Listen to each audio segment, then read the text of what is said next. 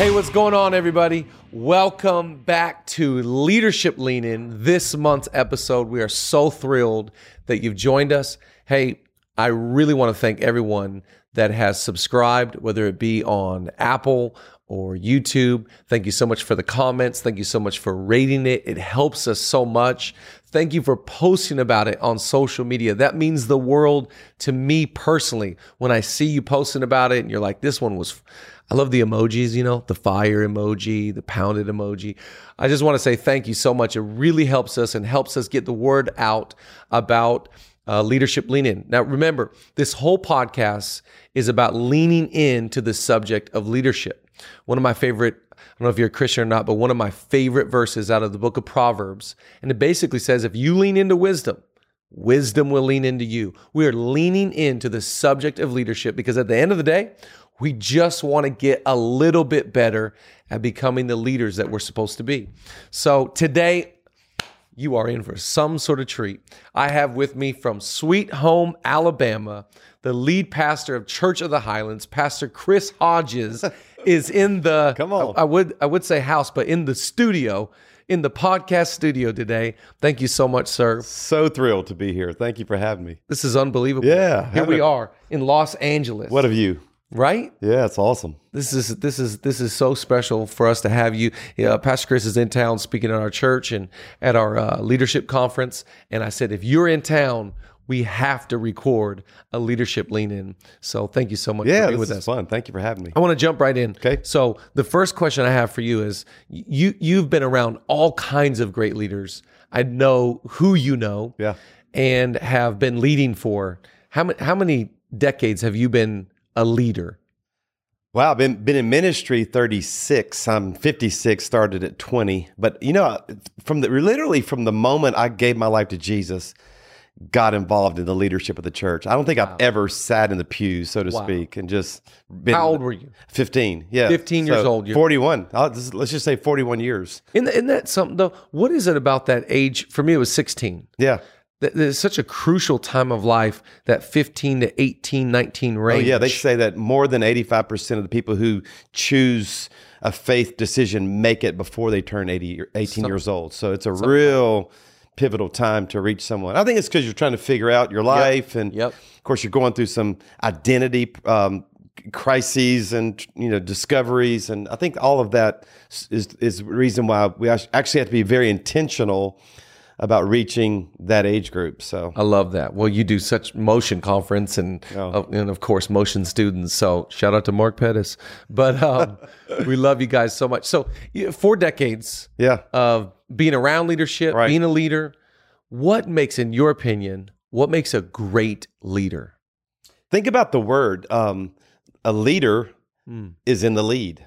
Great. So in other words, what leaders do is they separate themselves, not in an elitist kind of mentality, but they're out front. They separate themselves from the pack. Yeah. My favorite leadership verse in the whole Bible is Daniel chapter 6. Here's this Hebrew guy having this influence into this Babylonian culture that actually saw them all as slaves, as trash, and the Bible says that Daniel distinguished himself. I love that. Among all the others by having exceptional qualities. One translation says an excellent spirit. So he just decided, I'm in a pile of people, and I'm just going to distinguish myself. I'm going to make some choices to separate myself from just the everyday and the common, and I'm going to do it. And by the way, he distinguished himself. I always like to say he wasn't distinguishing. So he didn't have natural qualities. He wasn't already distinguishing. He had to distinguish himself. And I like that because I kind of identify with that because I don't feel like I was very distinguishing growing up. I was very middle of the pack, probably bottom of the pack, if I'm honest, in my education and my abilities. You and me both. I mean, so if I was going to be a leader, I mean, you can't just be in the pile. If you ever see a bike race like the Tour de France, there's the peloton, there's the pile. Right. But then there's just a few riders out front. That's a leader. To me, that's the definition of leader. You decide, I'm breaking away from the pack by just taking on some qualities so that I can be a person of influence. I love that. Yeah. So you've been around, some of the greatest leaders in the world. What's a common thread that you notice those qualities that you notice in their life? Yeah, great question. And it's very simple, is that they never stay where they are. They're constantly growing, constantly learning, constantly getting better. But because again, if you're in the pack, you have to kind of outwork the pile of riders in the peloton. Right. So you got to pedal a little faster to get out, to be a leader, to be someone who's out front, And again, we're not out front to be out front. Right. We're out front to be an example, to urge people to come along. It's a serving role, not an elitist role. Wow. But you still have to, work a little harder. So all the great leaders that I know, they're very intentional about their personal growth. Yeah. They're just not staying with what the hand they were dealt. Yeah. Again, just, this is who I am. This is what my abilities are. No. I can read some. I can learn some. I can ask some questions. I can go into every environment listening, learning, not speaking, but asking questions. I think that's what I've noticed. My leadership hero is John Maxwell. I mean, he's like a father to me now. We're very close. And he's the greatest leadership expert, some magazines say, in the world. Jeez. You go to a meal with him, he asks you all the questions. Jeez. He has the most to say, but he goes into this learning posture. Wow. Every time. Wow. And just starts interviewing people and learning from them and talking about it and growing. That's what leaders do. Can you recall in your life a time, like a season, where you started to really take off in your leadership? I always felt like, for me growing up, it was like, I can remember that window and I remember that season. What is it about? What are some things that you did that you go, this catapulted me? Right. All of my markers, not only in my leadership, Chad, but in almost every area of my life, has a relationship connected to it. So it's when I met Chad Veach, or when I got around John Maxwell, and I think there's something to that. Right. I think we'll look over our lives, and the greatest markers, defining moments of our leadership and really everything else, there's relationships. And I think that's how God works, by the way. And that's why I think we ought to be intentional about pursuing certain relationships. Right. Like, get around the right people. Lean into them. And watch how much better your life's going to be when you decide, I'm going to go be around that tribe. Right. I decided about 12 years ago that I was going to just get around the Hillsong tribe. They have obviously some infectious worship on their world and good culture. And I just kind of found myself wanting to know.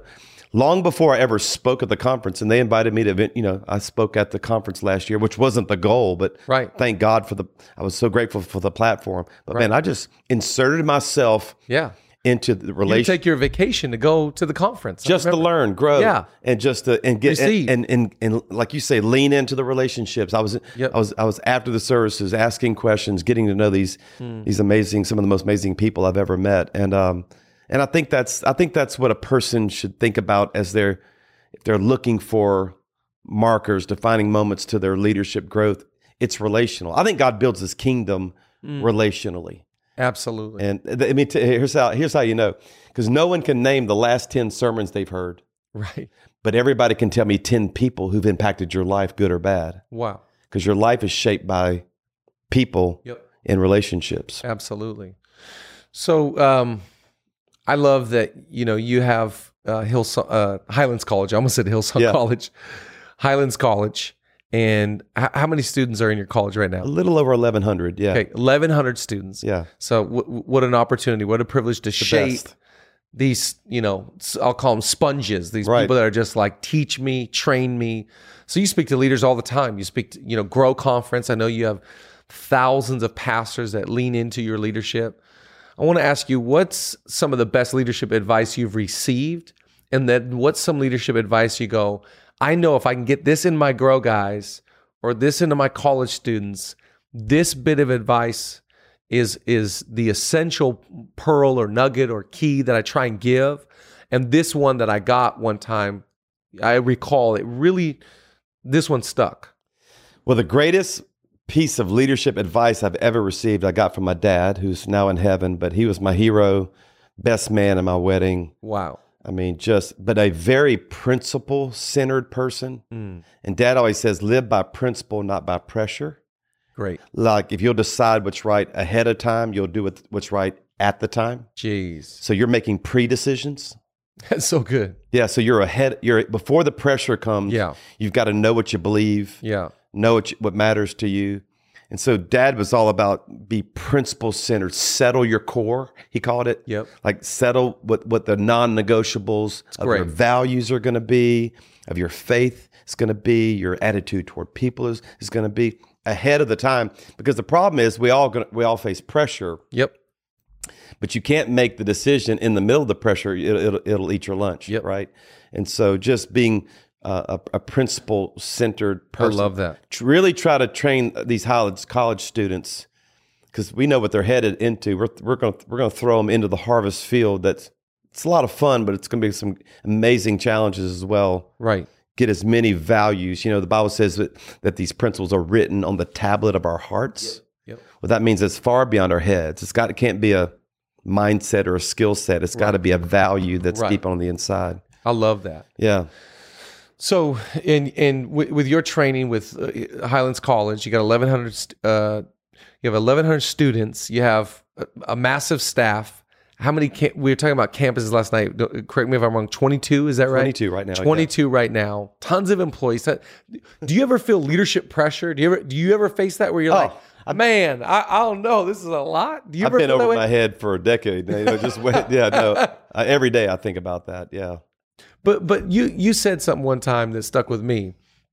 You said it's hard to be stressed. Something along the lines, it's hard to be under that pressure because you start your day with the Lord. And then you gave an amount of hours. I won't discourage our listeners because maybe you can't get to where PC is right now. But you were like, hey, I spend this much time sitting in peace, receiving strength. I always think the hardest job of leadership, and even in our cul-de-sac in faith, the hardest job is to receive. Yeah, that's right. But I can never give more than I receive. That's exactly right. So the greatest challenge of leadership is receive. Most leaders think, I got to dispense, pour out, invest, give, lead. The hardest practice is the discipline to receive. How did you conquer that part? Because I get around you and I go, your world is massive, but you don't carry that. Yeah. You don't carry that stress or that angst or that, oh man, we got to accomplish this. Yeah. So there's two disciplines, and they all start out as a discipline. So for those that are listening, it's rarely is it fun right off the bat. You have to make some decisions. I'm going to do this, and then you reap the benefit of it, and that's where all the fun comes in. But I made two disciplines, and that I would withdraw weekly, and so every day I'm going to honor a real Sabbath, really rest. Right. I just don't think, just like the tithe, you can't. If you try to keep the 100%, it's going to be less than a 90% where the first 10% honored God. God will multiply it beyond. Yep. Well, the same is true with your time. I believe it. So we start off, it's like, Lord, I'm not gonna work. I'm gonna cease from labors is what the word means. So that for the purposes of filling up. What a lot of people don't understand, Chad, is that some people think a Sabbath is at the end of work. So you're resting from labors, and you're not resting from, you're resting for. Right. So it's at the beginning of the week, not the end. Mm. So I'm not when I'm in this day off, so to speak, this moment of I'm just going to fill my tank, my emotional tank, my relational tank, my physical tank. I'm doing it not from a hard week. I'm doing it for the week that's coming up, so that I have something to give. Yeah. So and then I think you have to do it for daily as well. Yep. So I think if every listener would just start the day off. One discipline for me, don't go digital until I've met with God. Mm. And it doesn't have to be long, actually. Right. It can be 5 or 10 minutes. It can be, an hour or whatever. And I'm not going to get connected to the day and the world. And for me, it's those little red dots on my phone that says there's a message waiting. Right. If I don't just even look at that and spend time with the Lord. Right. And just fill the tank with His Word. And I like to do a little planning of the day. I actually do a little written planner that just. So I'm going to do today. Think about the tasks that are important today. Put them before the Lord. Take it on, man. You'll go into it with a strength. Right. So that's been my little secret. Yeah. How big is the morning? Like, let's talk about leadership. Okay. Do you know any successful person that doesn't start their day well? None. To me, it is the make or break of leadership. The morning is so key. It is so critical. Talk about common denominators of people we aspire to be like. They crush the morning. Absolutely. So what's good to do is to start off with a morning routine.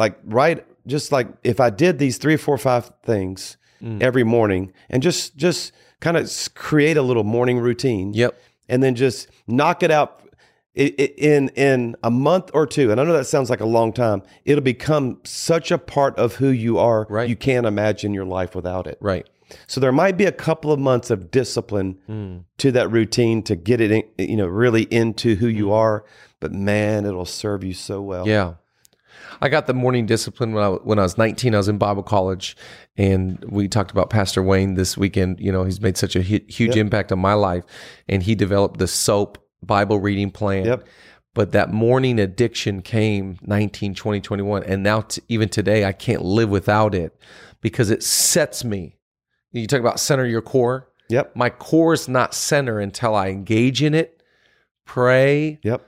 And I find I can get sideways quick.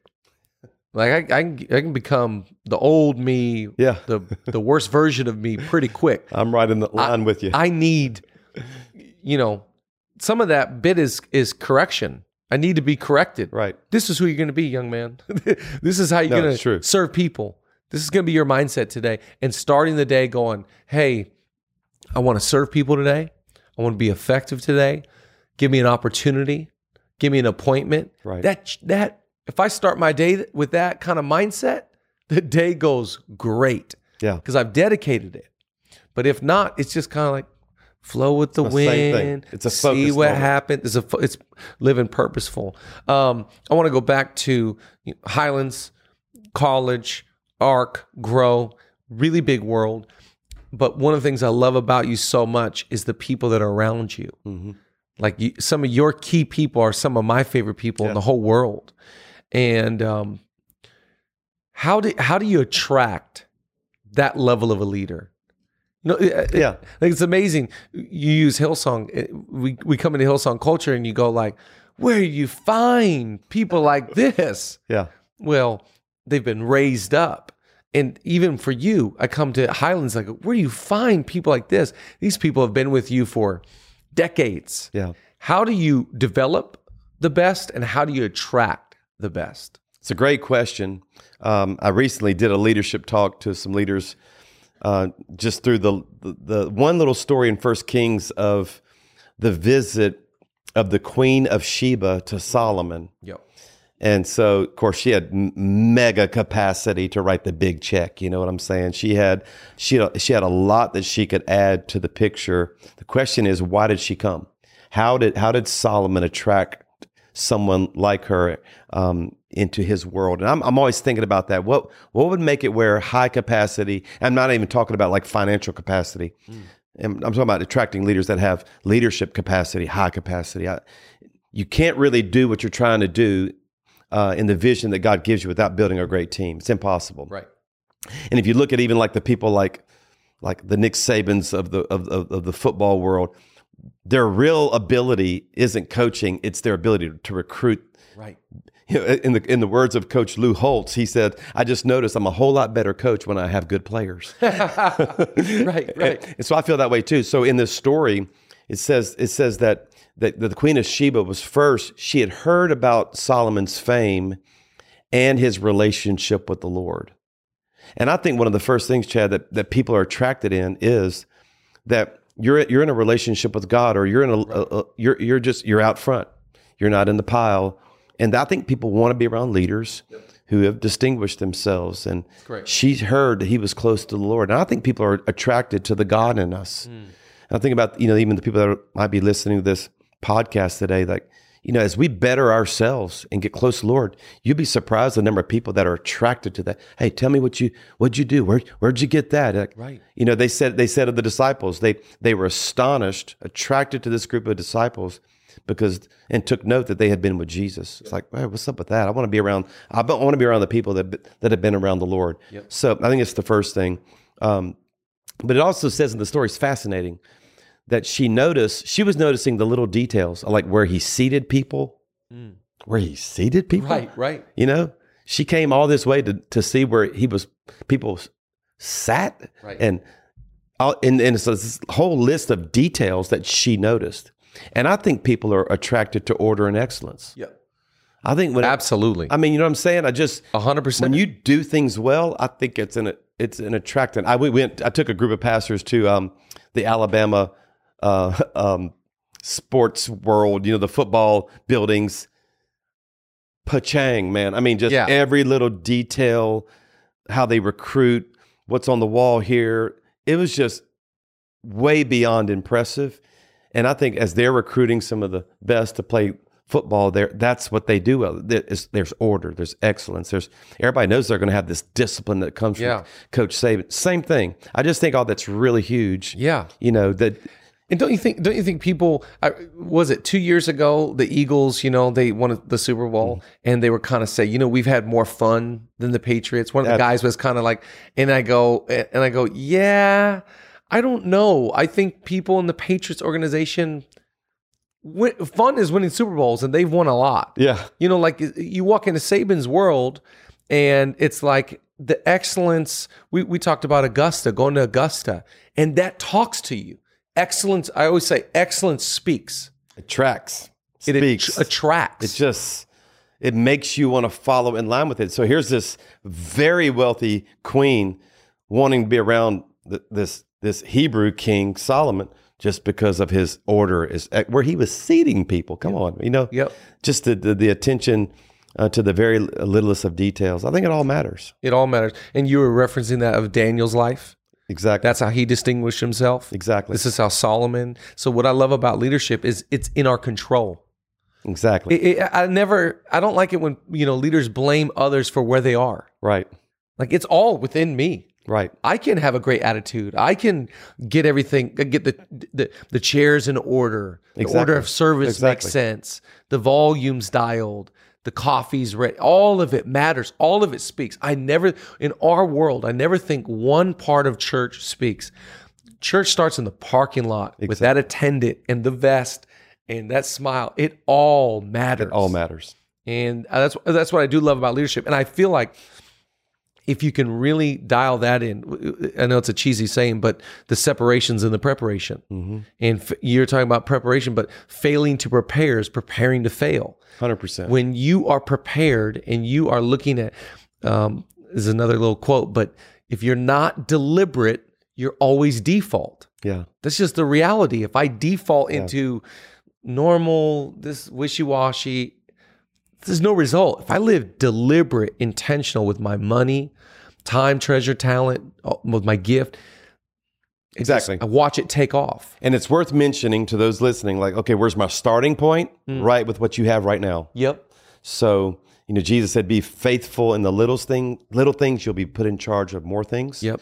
So that's the starting point. If anyone's wondering, okay, well, you guys had big churches though, and so I don't know where to go. Well, that's where you start. It's just, it's the floorboard of your car. Hello, I love that. It's your closet neat. Why would God give you more if you can't handle what you have? So if you want to, you can actually start this excellence exercise even with the little things that you have right now, and watch the God of the universe kick in and go, okay, that's where you're going to be. Here's a little more. Here's a little more. And that's really, honestly, Chad, that's been my story. Love that. And I'm not trying to have some kind of false humility, but I literally started with about the bottom of the pack as there, could be. I was literally at the bottom of the totem pole on anything that people were looking for in a leader, and just decided I need to take this journey, Jeez. So. And the stewardship of it. Exactly.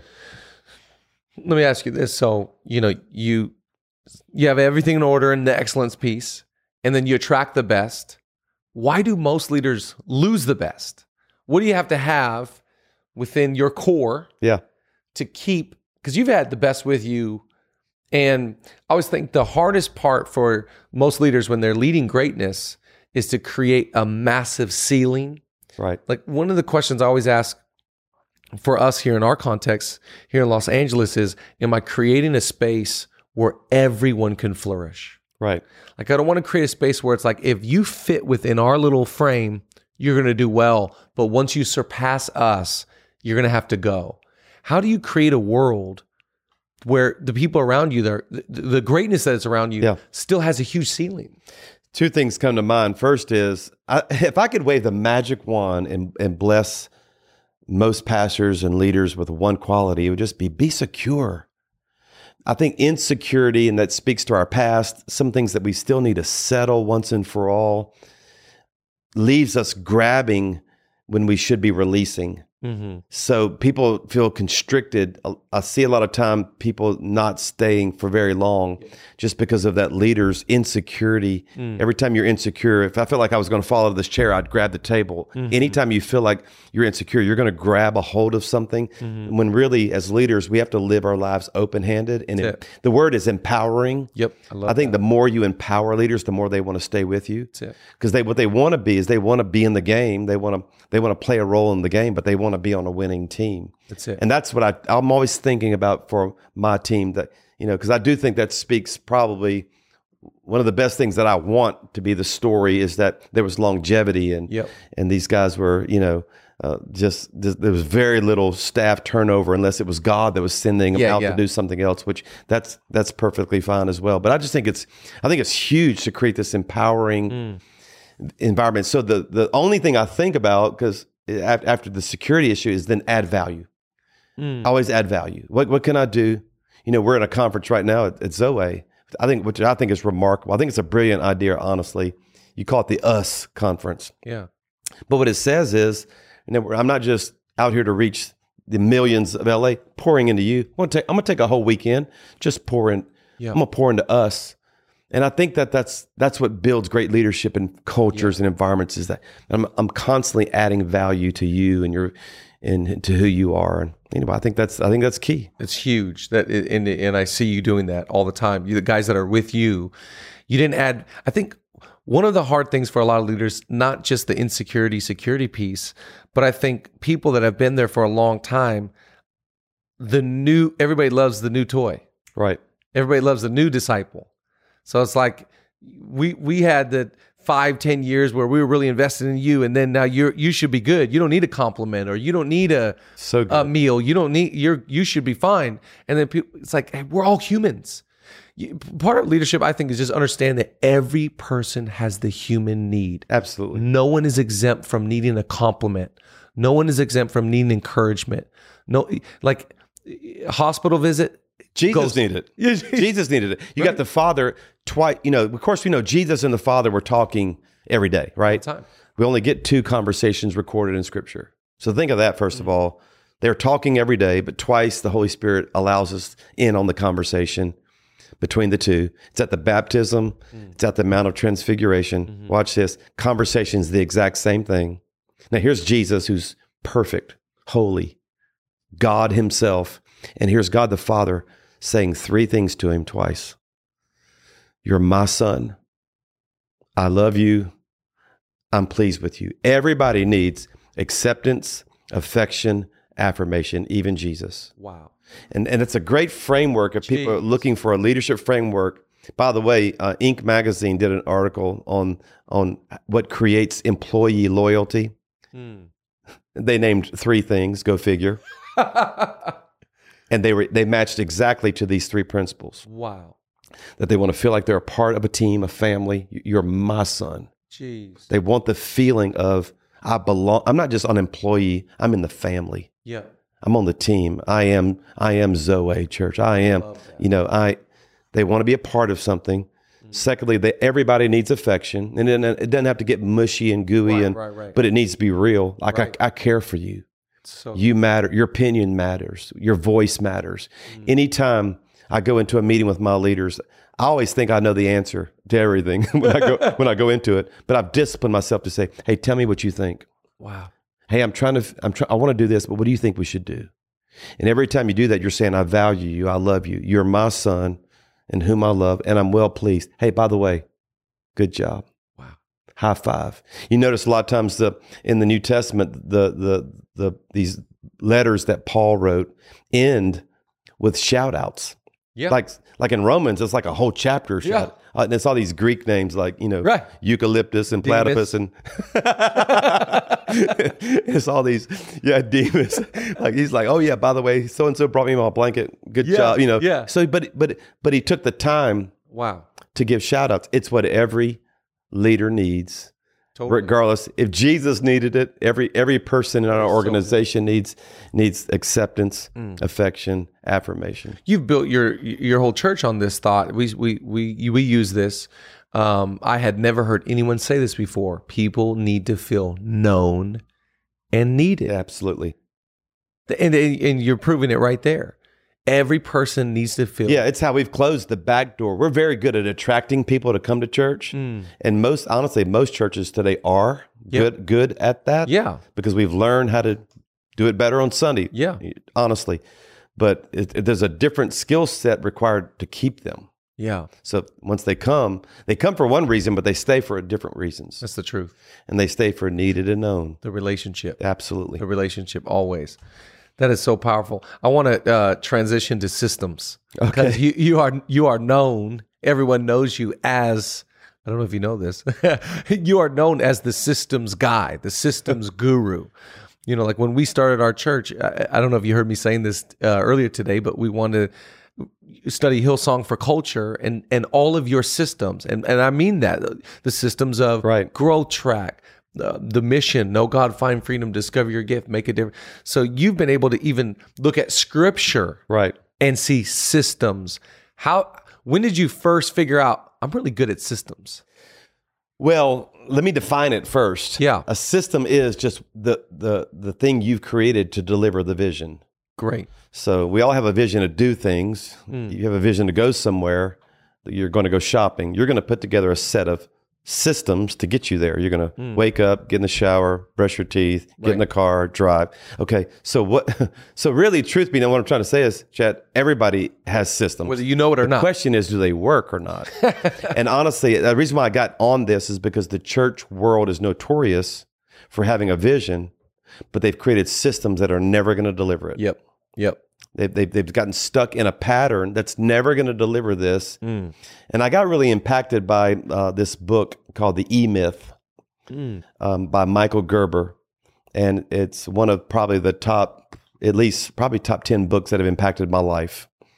And his thesis is the E stands for entrepreneurial. And the entrepreneurial myth is if you make a good product, you'll have a great business. And that's a lie. Yeah. You can make the best hamburger in the world and not have the best hamburger franchise. Right. Because it's not the product that ensures the success. That's great. It's the delivery of the product. Yep. That ensures the success. Yep. And so you can't just think about your vision or your preaching or your whatever it is you do. If you can't deliver it, then it doesn't get done. Probably the best thing we do at Highlands isn't the product. It's not my preaching. It's that we move people. We can move people toward those things. It's the system. And the case study in the book is McDonald's. No one ever said this is the best hamburger I've ever had in my life. Yeah, no. But they're the largest hamburger franchise. Why? Because the genius of the organization wasn't the product. It was the deliveries. It's the 5 cash registers so we can do it fast. It's the drive-through, the playground, the Happy Meal. They were always thinking about how to deliver it. And so I think what I encourage people to do is, you have a vision for your life. Yep. You have a vision for your marriage. You have a vision to have great kids. That's fine. It doesn't matter though. Doesn't matter. Oh, I'm a good dad. Yeah, but it doesn't matter if you can't deliver good dad. Yeah. So you have to create systems. So I'm going to spend 2 nights a week with my kids. That's great. Okay. Well, that's a system that's going to deliver the vision. Or I'm going to have a great marriage. But this really doesn't matter, honestly, unless you have a system that's going to deliver that. So my wife and I have been married 33 years, and there has been probably on one hand the number of Mondays over 33 years that we've missed a date night. Wow. Because I'm going to look her in the eye and keep this marriage System. Throw another log on the fire, Yep. Yeah, because that's I enjoy getting around leaders and saying, okay, fine, here's your vision. Let's figure out how to deliver it. Let's figure out how to put together some things to actually accomplish it. So that's what we love to do. What have been some of the systems, we all have them, what you can look back in your life and go, these 4 or 5 have saved my life. You talking about personally or for the church? Personal systems. You go, I set these up in my life. These have made me who I am today. Well, again, one of the systems that we've already talked about is conquering your mornings. Okay, so morning. You've got to conquer that. Yep. But you have to put in place a set of systems. I'm gonna get a cup of coffee and go straight. For me, Yep. I get a cup of coffee and go straight to the Bible. I'm too tired to even pray. I just want to. Yep. I just want to hear God's word. So, but it's really not about reading the Bible. It's about spending time with God and conquering my morning. I'm using this, so that's a system. So, so I have them in my marriage, and the ones that really mattered to me were in my marriage and with my children. Okay. Because I couldn't just want it and value it. I had to set something up that I was going to call holy. Yep. And then don't break it. So give me one with your kids. Like what are some? Well, we had a dedicated. It changed as their ages changed. So sure. So there were different systems. Read the season. Yeah. But when they were in grade school, I mean, it was that we were gonna make time for each other. That was number one, and we were gonna have dedicated nights of the week that were just family nights. So period. I was same thing for Saturdays. We did almost everything together on a Saturday, and I was gonna measure its success, Chad, by when they're grown, would they want and don't have to be with me? Would they still choose to? Wow, that's great. And here we are, and we're now on the other side, and that's become the reality now. I mean, they'll call us on Friday nights. Hey, Mom, Dad, what are you guys doing? We're going to come over with all, Saturday. Yeah, same thing. And so, wow. Yeah, but it's because we had those things in place, and it's really just ordering your life, and with anything that matters. What about financial systems? I think you are one of my favorite people to listen to talk to about finances. What about financial systems? What are some key systems there? Just three. One is always honor God first. Okay. So to me, the tithe is not so much an amount principle as it is an order principle.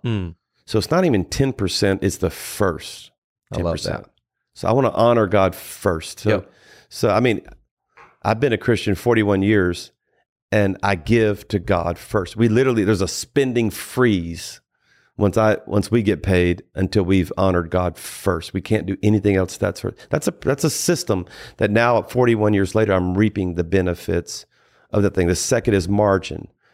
Proverbs 21:20, in the house of the wise person, there are stores of choice food and oil. The fool spends all that he has.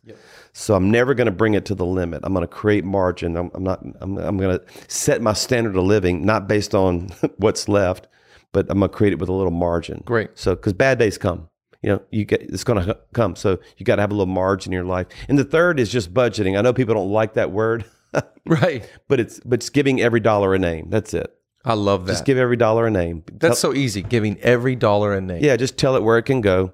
And just create some road signs and some guidelines for your life, and God honors it. I mean, oh, absolutely, God honors it because it is the stewardship thing. Absolutely. And if you don't, I find one of my favorite scriptures: "Money has wings like an eagle, fly away." If you don't tell it where to go, it'll find a place to go. Everybody in the world has a vision for your money. Yeah. They're all competing for it all the time. Yeah, absolutely. Okay, this month's top 5, I want to give you top 5 thoughts on how to lead people. Some questions that I think that you need to ask yourself. Now, remember, our job is to get people to the next level. How do you serve and help people get to the place that without you, they couldn't have got there themselves? I love that. Usually, you'll find this in leadership that when you go to the next level, there's always a relationship that's attached to that. It's always when you met that person, became friends with them, got under their leadership. It's always people that help you get to the next place. So I want to talk about how do you serve people? And here's some questions when it comes to leading people. Here's the first one. I love this thought. How do I make people feel? It's that old saying, people could care less about what you know until they know how much you care. A great question to ask yourself in leadership. How do I make people feel? Do I make people feel welcomed, invited, believed in, championed, or do I make people feel threatened, small, inferior,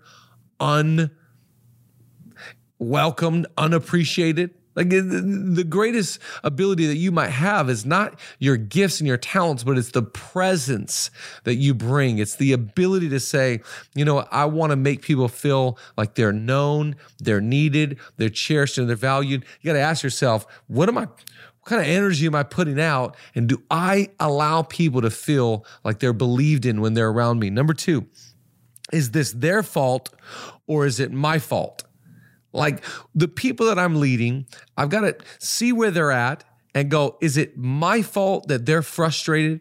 Maybe I haven't leaned in to help identify the issues in their leadership. Maybe I've neglected and haven't helped identify what they really need to grow in. Is it their fault or is it my fault? Most of the times that I'm frustrated with my leadership, it's because I haven't stepped up to be the leader that other people need. Sometimes it is on the other person. They're not being responsible. They're not a self-starter. They don't have the character in this season that we need on the team. Sometimes on them, but it's always great to start with you. Is this my fault? Where have I failed? And start taking ownership first so that you can help people get to their next level. Number 3, is this a common reoccurrence? I love this thought. Is this a common reoccurrence? Is basically saying, I notice that we keep on hitting these lids. We keep on having these emotional outbursts. We keep on going through the same scenarios. This person, it's telling me maybe they need to see a counselor. Maybe they need to fix this issue. Maybe this is a common reoccurrence in my leadership. I always say, I have all kinds of grace for a first-time failure. But if it's a repeated offense, then we got to start to look a little bit closer and go, wait a second, this is the same thing that happened 3 months ago, and now it's happened again. So is this now a character flaw? When it comes to serving people, I'm always looking for the trends in their leadership, the trends in their life, because it helps me really understand who they really are. Sometimes people have trends in their personality, in their leadership, and they don't even realize it. I've got to ask myself, is what I'm experiencing right now with this person, have I experienced it before? And even in my own leadership, the way that I'm reacting to this reminds me of 3-4 years ago, I dealt with something similar as bringing out that same thing that tells me I didn't conquer it. I didn't accomplish it. I've got to go back and I've got to figure out what that broken thing is in me so I don't keep going around the same mountain over and over again. Number 4, how can I continue to make people feel known and needed? It's a great question to ask yourself in your leadership. How can I continue? A lot of times what happens is you get a new leader on the team, new person on the bus, and it's like everybody loves the new. Everybody loves the new friend, the new employee, the new buddy, new marriage. The only problem is that things don't stay new. And after a while, you got to challenge your leadership and go, do I still make people feel special? Do I still make people feel like we know you and we need you years into leadership? I always think it says so much about you if you have longevity of relationship. If all of the relationships around you are new and you look behind you and you've got, breakup, broken, this isn't good, a term I would use, blood in the water behind you, it's not a good sign. So you got to challenge yourself. How do I continue to keep relationships flourishing and friendships fresh in my organization after 10 years? How do I continually make people feel known and needed? Here's the last one. Number 5, who I serve, are they getting my most and my best? I love this challenge. The people that are under your leadership, they are not there to serve you. You are there to serve them. And the people, it's a great thought. Whoever works hard for us, we work hard for them. So you're actually called to serve them. So the people that are with you, so I always get challenged with this.